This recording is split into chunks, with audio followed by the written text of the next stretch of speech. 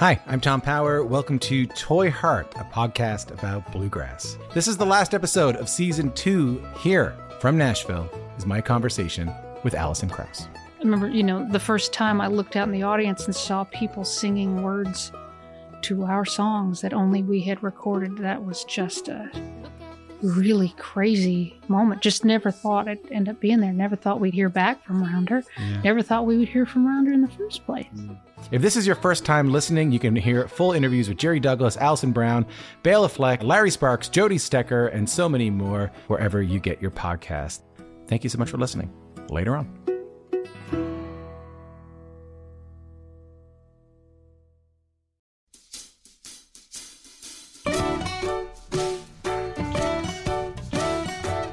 All right, welcome to Basic Folk. Well, we have a very exciting show today.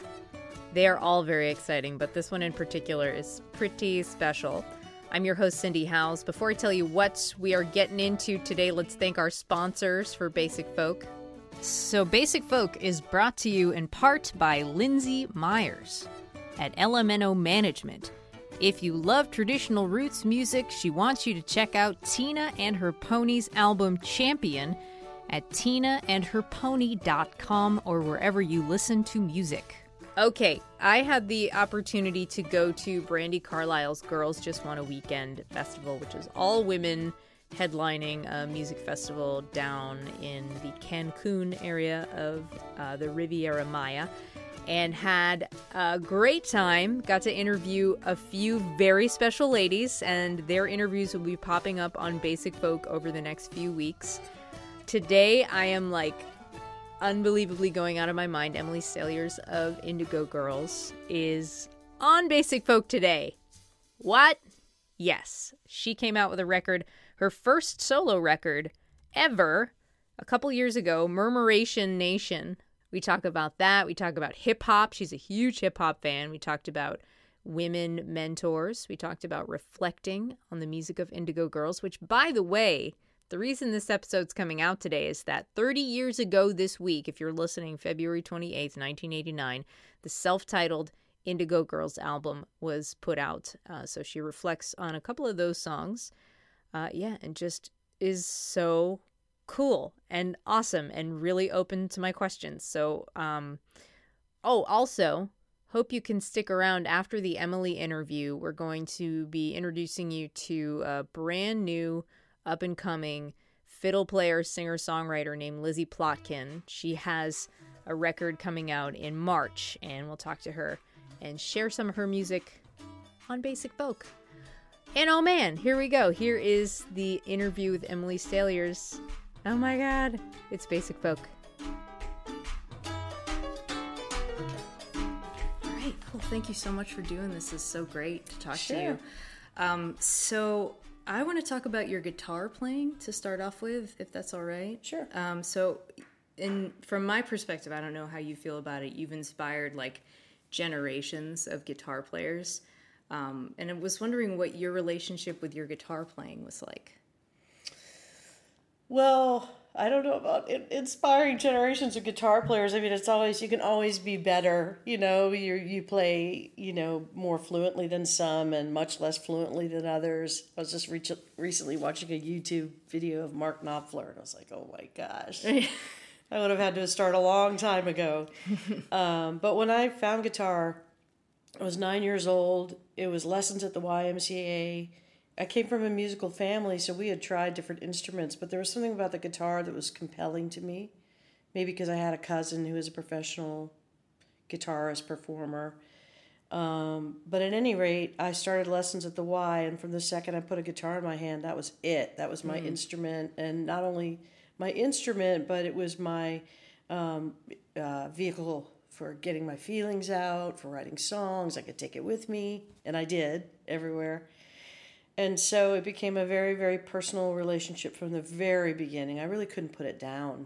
I loved it, loved playing all the time. I could hear by ear pretty well songs, so if I heard a song, I could figure out the chords pretty easily. I remember learning Diamonds and Rust at a young age, and I don't know whether I fingered it the way Joan did, but I played it close enough so that I could play the song, and that was very satisfying to me to learn how to play songs by ear. And so, I also took classical guitar lessons when I was 11 for 2 years. Mostly my dad wanted me to. Yeah, how'd that go? It was great for my technique. And some of the things I played when I was 11, I can't even believe it because I try to play them now. I remember some of the finger and I can't do it. I practiced a lot and it was much more of a discipline, and I read music.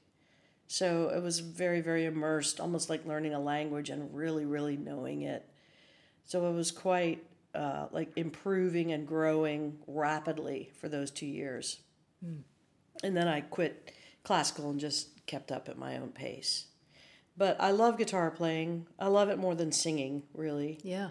And getting to play electric guitar now, like if I'd never hooked up with Amy, I probably wouldn't be playing electric guitar. She has that rock side, and she always encouraged me to play electric guitar. So, but I still feel like a very, very baby electric guitar player. So when you made your solo record, it was your first solo. It's been your first solo record ever, and you had to overcome a lot of fear, and it was very brave to do a solo album so different than anything you'd done with Amy. Wondering how that experience emboldened you, and how it might have been a painful experience, if at all.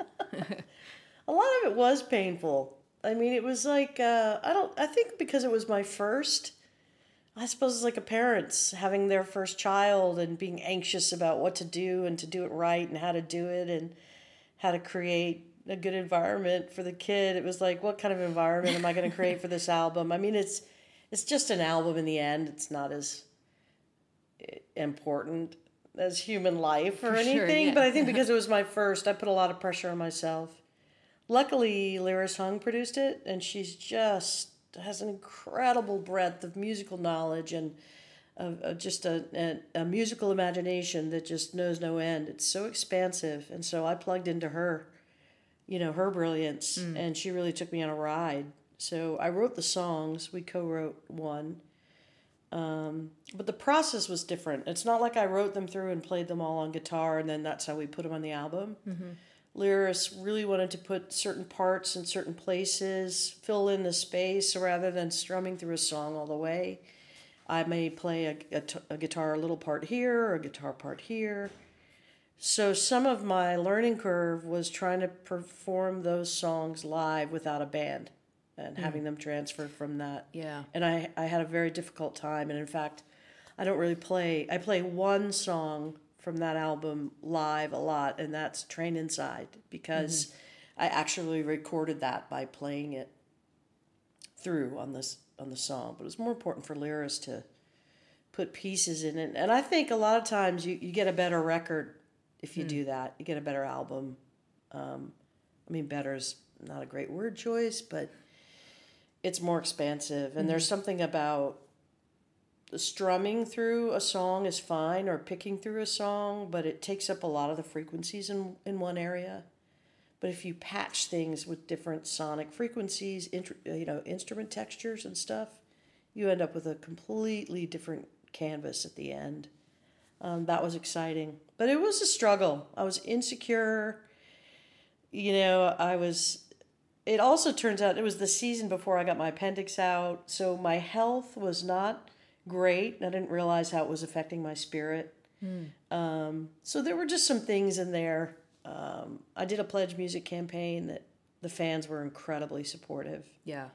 And that was a lot of work, lots and lots of work. And so it was a great undertaking for me. The next one will be so much more relaxed. Oh, good. So much more relaxed, yeah. So now that you're working on another Indigo Girls album, is that true? Yeah. Yeah. What can you say about how your solo project and that solo experience is affecting this new record with Amy? Really good question. I'm much more relaxed in the studio now. I kind of have a feeling of whatever comes up. Like, I believe in practicing and focusing and working out some parts.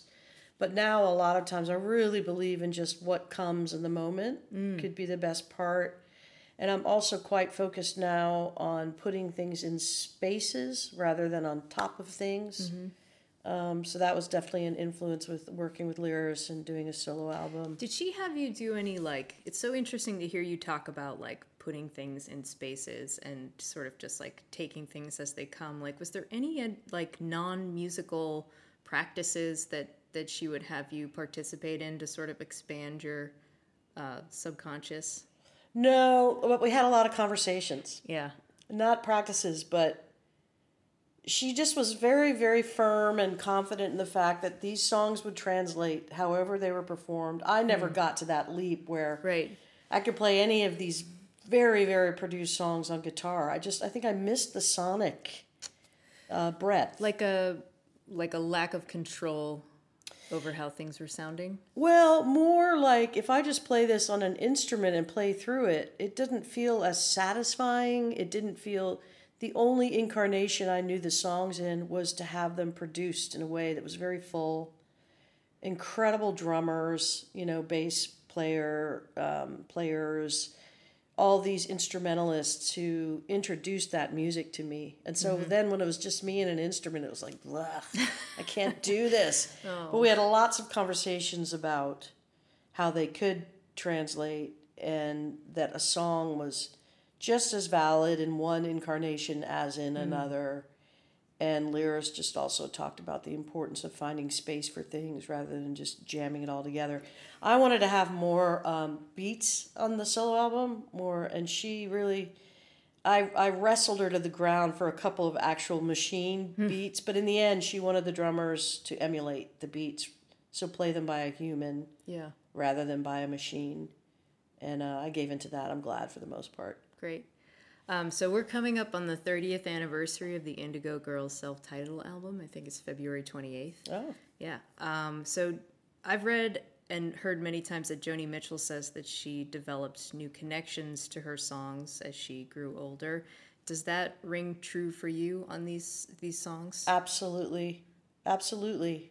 I mean, Closer to Fine, for instance, from that album, I wrote that when I was, I guess, just around the end of college or maybe slightly post-college. And I was in a completely different frame of mind. And so all those words and that searching for this and that, not finding the answers in one thing was very, very important for me to write about back then. Mm-hmm. And now that song is just like a hootenanny sing-along, And it is, I take it more like, just chill. Don't worry so much. Don't dig so hard. But there are other songs that really, really, they kind of, they latch on to what's going on in my life at the time. Mm-hmm. And if they're written so that they're not so specific that they just tie me to that one time, but they're universal enough in human experience that they can last through the years, and then my current experience as me latches onto them, and the same thing with Amy's songs. And so that's cool because it keeps them fresh. And there are some songs I just don't like them anymore, so we just don't play them. Right. But the other ones that go all the way back still have a life of their own. Yeah, that must be cool to write a song, to keep revisiting a song 30 years later and be like, hey, this is a pretty good song. Well, I never think that, because I always think there's a couple songs where I'm like, this is a good song. I don't know where this came from, but I know this is a good song. Yeah. And then there are others, most of the rest of them, where I'm like, oh, I could have tweaked this line. I could have done this. I could have done that. But I think that's just what creators do. Yeah. Everybody does it. Yeah, in the their artist's jobs. condition. Yeah. They're not even artists, but I think even people in other lines of work do the same thing. Just scrutinize their work and how it could have been better, what could have been different. Totally.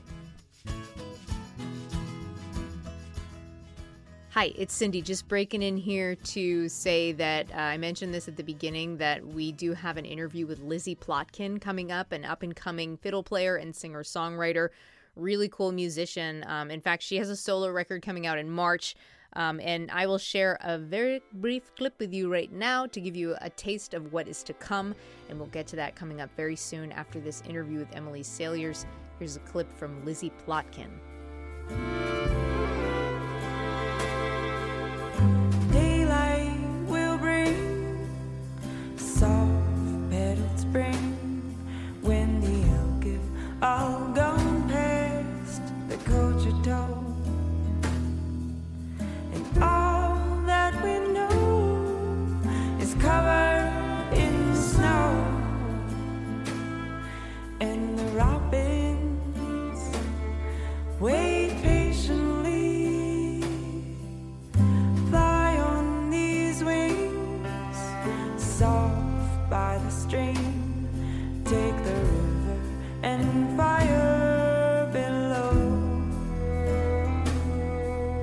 Silver and gold and the old copper tones of the Arnica shine like the sun.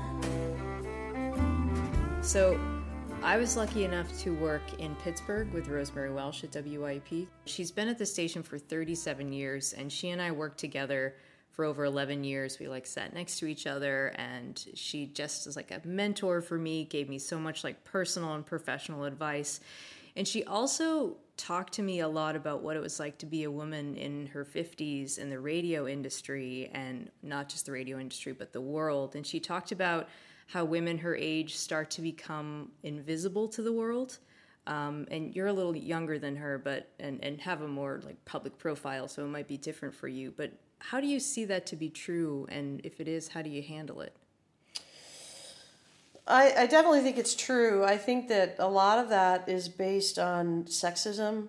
There's just a lack of respect and value for women past a certain point once they can't be sexualized in the same way. And we have societal norms on how older men age beautifully, but older women do not. And, all this bullshit about the drive of the man and how it's got to go after this or that, just crap that we've been made to believe. Well, I don't believe it, but... So I think that is a societal problem, that women as they age become invisible. Now on the on the personal and the small microcosmic level, those who are in community with older women know that women mentors are invaluable. We can't do without them. I've had women like you've had with Rosemary that have mentored me in that way. So there you have the massive macro societal problems with the way that women are valued, especially if they can't be objectified and fit into that paradigm that's male and has to do with the heteronormative paradigm, really. So for me, Amy and I had Caroline Aiken. She was a little bit older than we were. She was playing at this bar called Good Old Days. She was an established local artist, had also toured. She shared her set with us. She took us under her wing. She was gracious, generous, always let us sit in with her or let me sing a song during her set. Stuff that you never forget. And now women like Winona LaDuke, the great Native American activist leader from Minnesota, from the White Earth Reservation, who Amy and I have become friends with. So these women that we know, you can't live without your mentors, especially your women mentors, because women are still, we don't have the power. We have our own kind of power, a spirit power and an energy power that's undeniable and I think frightening to a lot of men. But we don't have the power in business and the power in decision making, the power. Politics is getting better.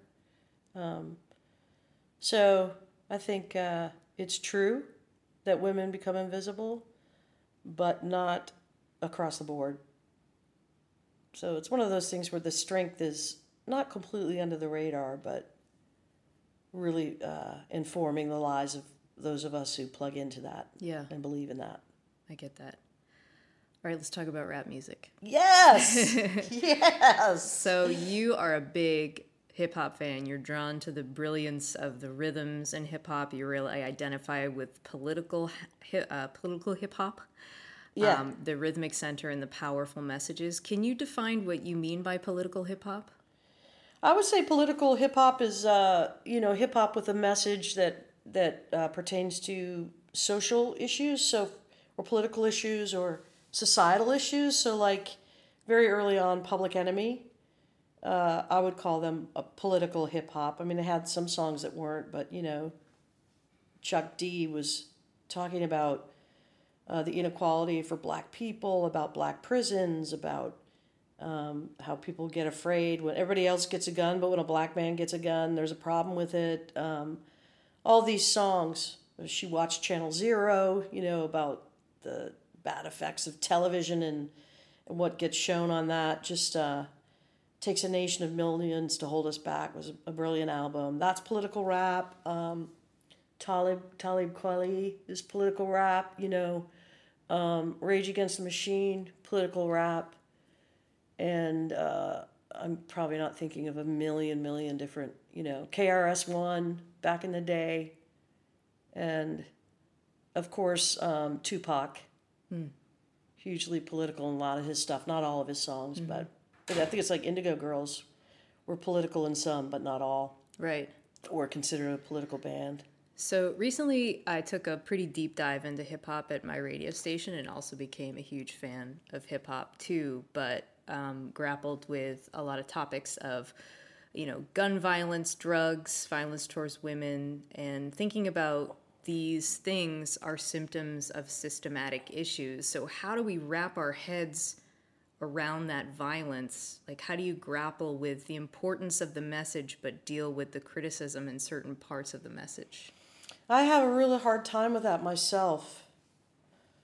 I think the first thing, some of it is just intolerable. The misogyny, the way women are spoken of in some contemporary hip hop. I mean, it's just, I remember when Queen Latifah came out with UNITY and she's like, who you calling a bitch? Because that word bitch, I can't stand that word. For me, I can never take it back. As much as we try to use it in a certain way, if you look at the origins of that word and how it was used to demean women, and still is in every way. But Queen Latifah back then was pointing a finger at that misogyny, and that song was very important for me. She was very important for me as a hip-hop artist because of the content of her lyrics and what she explored. But anyway, I struggle daily with that. I mean, and what I try to do is be discerning about what's absolute glorification of violence and guns, and there are some gangster rappers who have not lived that life. We're just, producing this music and the content of these lyrics that doesn't reflect their own experience fully, and that's just glorification, And there are other rap artists who talk about those artists as well. And then the other thing is that I try not to judge it based on my experience as a privileged white person. So if there's someone Young Thug, I'm a huge fan of his. So if you don't even have to study his background, but you have to know that he grew up with a very hard life, underprivileged life, always was in trouble, lost his brother to violence, and yet he's incredibly creative, sensitive, beautiful man from what I can tell from his music. One of my songs that I die over that is from his album Slime Language, and it's called Oh Yeah. And that album included a bunch of his family on it. He's just all about family. He's like, why should I know anybody else? I've got 100 family members that I love. Anyways, his sister sings on it. And the language is, I'm the one who gave you this piece of jewelry and, Gucci shirt on and good pussy, good jeans, And he's talking a lot about material things that he's given to this woman. And so those are not the lyrics that I would write from my own experience. I don't have the same value on jewelry but I can't judge what gifts from one person from a different orientation in life means. And then I hear his voice and the way he sings it and raps it and then the beat. I mean, I'm going on and on about this one song, but I think my point is, there's a lot of these rap and hip-hop artists who are really singing their experience, and it's really different from mine. But as far as the misogyny goes, I can never accept it, I can take the music for what it is, but when it comes to a line that's completely degrading to women, I don't care really how people in those communities think about women, but I'm never going to be able to say, in terms of morality or ethics or just basic human compassion, that's okay. Yeah, but then you've got an artist like Kendrick Lamar who's amazing and respects women and Tupac respected women, and a gazillion rap artists who respect women. Mm-hmm. So it's a mixed bag, like anything. Yeah, I think it's definitely a really delicate conversation to try to have as like people who are outside of, like, who basically are like guests in the hip hop world. I can't speak for any of it. I'm very, I mean, who knows what I just said that took so long, but I'm very, very cognizant of the fact that I'm white, I'm privileged, I cannot make any judgment or, I just love the music, and I love so much of the content. Yeah, definitely. It's incredibly intelligent genre, very misunderstood. I think. So it's great that you are advocating for it in your circle. Yeah. Okay, food. Yay! Food is an important topic in your life. You have a restaurant in Atlanta called Watershed. What has been your relationship to food from growing up to now, and how do you see music and food intersecting? Well, actually, we just sold Watershed last year, so we had it for almost 20 years, and someone else bought it. So now I'm out of the restaurant business currently. How's it feel? It feels fine. There was a time where I was intent on going to the very finest restaurants, and but the finest restaurants as well are like, there's this stretch in Atlanta called Buford Highway, and there's like restaurant communities from all over the world. And so their food is represented in mostly like these little dives. There's no atmosphere at all except for the energy of the people eating there. Yeah. So I was never a snob about food, but there was a time when it was very important for me to eat fine food, and that's just not the case anymore. I'm grateful to have something like that, but I don't really want to spend as much money on it anymore. I'm just focused on different things, but I've been a foodie since I was a kid. My sister and I, if we were having a good meal, we would talk about what we were going to have next week, and I was addicted to fried clams at Howard Johnson's. When my family used to take road trips, I would get permission to eat them for breakfast when everyone else was eating eggs, and I just always have loved food and thought about food. And so when Amy and I had a little break in our schedule a gazillion years ago, and I had these partners, and we wanted to do something, and we were all foodies, and so we decided to have a restaurant. But I think that food and music and the way they bring people together is very, very similar. You have the regional quality of food, so the way certain Southern music takes you right down south, and without even knowing it intimately, it can speak to a region. And it's the same way with food that's prepared, that's regional. Also, I believe in things in their own seasonal time, so you wait until the weather gets warm before you have the perfect strawberry or the perfect watermelon, and peas in the spring, or fava beans and root vegetables in the fall. And so it becomes very cyclical and almost like ritualistic in a way. And I think that music is something that has to come in its own time when it's ready. There's timing involved. There's seasons of life that are reflected in it. So I just think there are countless. And the way you sit around a table with a bunch of people who are into sharing food. So music is shared, like food is shared. And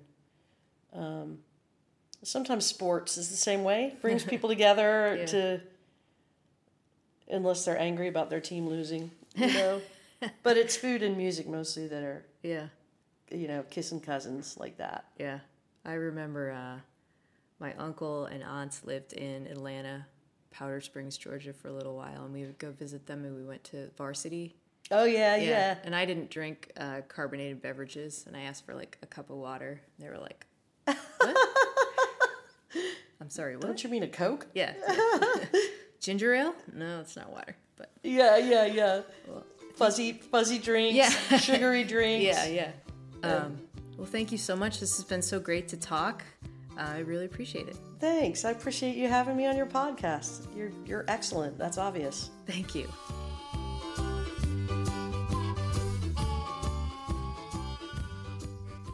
Oh my word. When Emily Saliers told me I was excellent, I was like, I can just shut everything down right now. That was amazing. That was so nice of her to be on my podcast and just be so cool. So yeah, I want to mention after we stopped the tape, she was like, oh man, we didn't get to talk about Bon Iver. And then we both like freaked out over Justin Vernon and how crazy talented he is. But it's just so clear that she is such a huge music fan, and that really comes across in her personality. All right. As I mentioned, we are going to be getting into an interview right now with an up-and-coming fiddle player and singer-songwriter, Lizzie Plotkin. She is originally from Nashville, but lives in the wilds of Colorado. She has a pretty incredible Instagram where she chronicles her outdoor time. Her record is coming out in March, and it's coming out on March 8th. It's called We Will Sing, her debut solo album. Very interesting person, very nature-centric. And I had Laura, my producer, talk to Lizzie. And so let's get into that interview right now on Basic Folk. It's Lizzie Plotkin.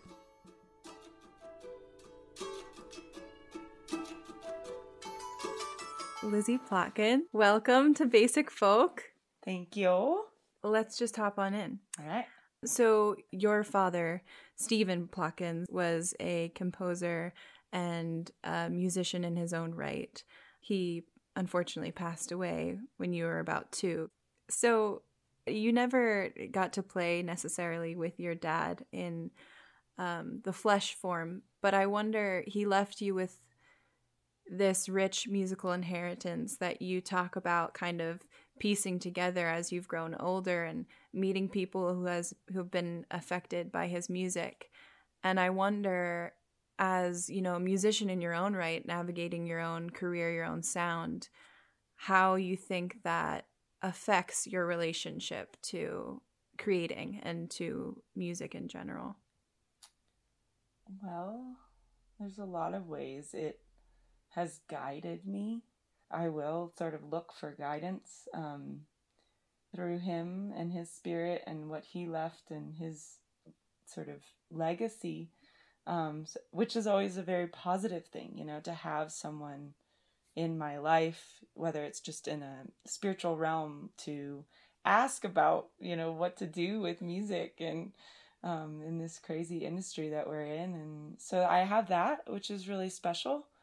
And then also, when I first started playing, I was mostly like accompanying folk music, like as a fiddler, you know, I was playing the background sounds of fiddle in folk music because I met these women out here in Colorado who were writing songs, and I loved to just fiddle behind people singing, and it was that was kind of how I cut my teeth. I just did love to back up singers as a fiddler and play those fills and stuff. And about 1.5 years or 2 into it, when I first started traveling to play, I ran into my mom's friend who was a folk singer and had my dad play on some of her records. And she sent me a recording of him playing in a genre that was very similar to what I was doing at the time. And there were literally licks that he played that I play. Wow. And it was just so cool to feel that and be like, he didn't teach me that. No one taught me that. I thought I was just making it up because that's what I was doing. I've always been a very expressive, creative person, and that's why I love the fiddle. It's like you just get to create all the time and play all these fills and melodies and accompaniment. And so it was just so cool to hear that and be like, oh my gosh, that's me. Like, it could have been me if you close your eyes and you played the two next to each other. Anyways, so that was like a cool moment where I realized that I really had this, I had him in me and I had his music in me. And no matter what I did, that was going to be part of it. That's really cool. So I know a little bit about your dad, and I wanted to know more about your mother as well. What does your mom do? My mother is a retired psychiatrist. She was both a people always loved having her as both a therapist and a psychiatrist. She was kind of one of those people that could walk that line, not just prescribe drugs, but make people feel okay in a room too. Yes. And I think my mother's always just been sort of it almost makes me want to cry. Like, she's always just been sort of like this role model in terms of like, I could be pursuing whatever I needed to pursue in life, and she was gonna encourage me, but also like she showed me how to be a good person and be a helpful person in the world. And a lot of that is my intention in music. It's not just, to play around. I have a lot of intention that I set when I play music, and I think a lot of that comes from her, that upbringing of just being around someone who was extremely helpful to so many people and a really amazing professional woman role model in that way. So, yeah. So, you studied environmental psychology and environmental education in Ann Arbor, Michigan. And nature seems to be a big part of your life and a big part of your creative expression. And I'm wondering, in our current political environment where climate change is still up for debate, I'm wondering how that affects your creativity and in particular your writing. Well, I have sort of, probably to a flaw, a very optimistic personality.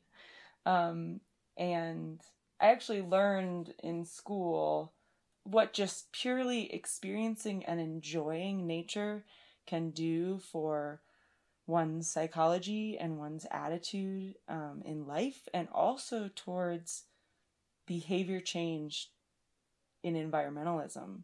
And so I've had sort of a mission statement since I graduated from college to not focus on the negative and, be informed and be educated and act accordingly, but with my music, to give people an opportunity to perhaps hear music as if they were in nature. So I don't really choose to write about the political crux that is going on. I more choose to give a window into the beauty and what is alive and what is inspiring and what is happening at 8,000 feet next to the edge of wilderness where I live. And that's what I do in this whole picture. When I find out, truly what's happening with climate change and how the world is changing, it helps me to have a purpose, which is purely just to sing about and in and for the land. I love that. It's so hard to know how to be effective or what is effective, but I think inviting people into nature and allowing them to see the beauty of it. So many people don't get to live near it like I do. And so I think that in some ways, that privilege that I have right now in my life and just the circumstances that have brought me to live in the Gunnison Valley where I do, and be able to enjoy nature and be inspired by it, that it's almost my responsibility, and it is what I do. I don't think of it as a responsibility, but it's just what I do to share that with people. And I have people, like people that have lived here, who've moved away, who say, my good friend Donnie said, it's important work, Lizzie, like you're helping people feel the peace and the environment there. And, see the trees and the music, you can feel that the wilderness is here where I live. And so that's kind of kept me going in these sort of situations. Yeah. So you are getting ready to release your debut record, We Will Sing, next month. And it is a record inspired by the mountains surrounding your home. And you say that you engaged in a practice called place-based songwriting. So talk to me about that. First of all, what is it? Place-based songwriting is basically the intention and the practice of listening to a place while in a place and being inspired by the surroundings of that place and writing music while doing that. When did you start this practice?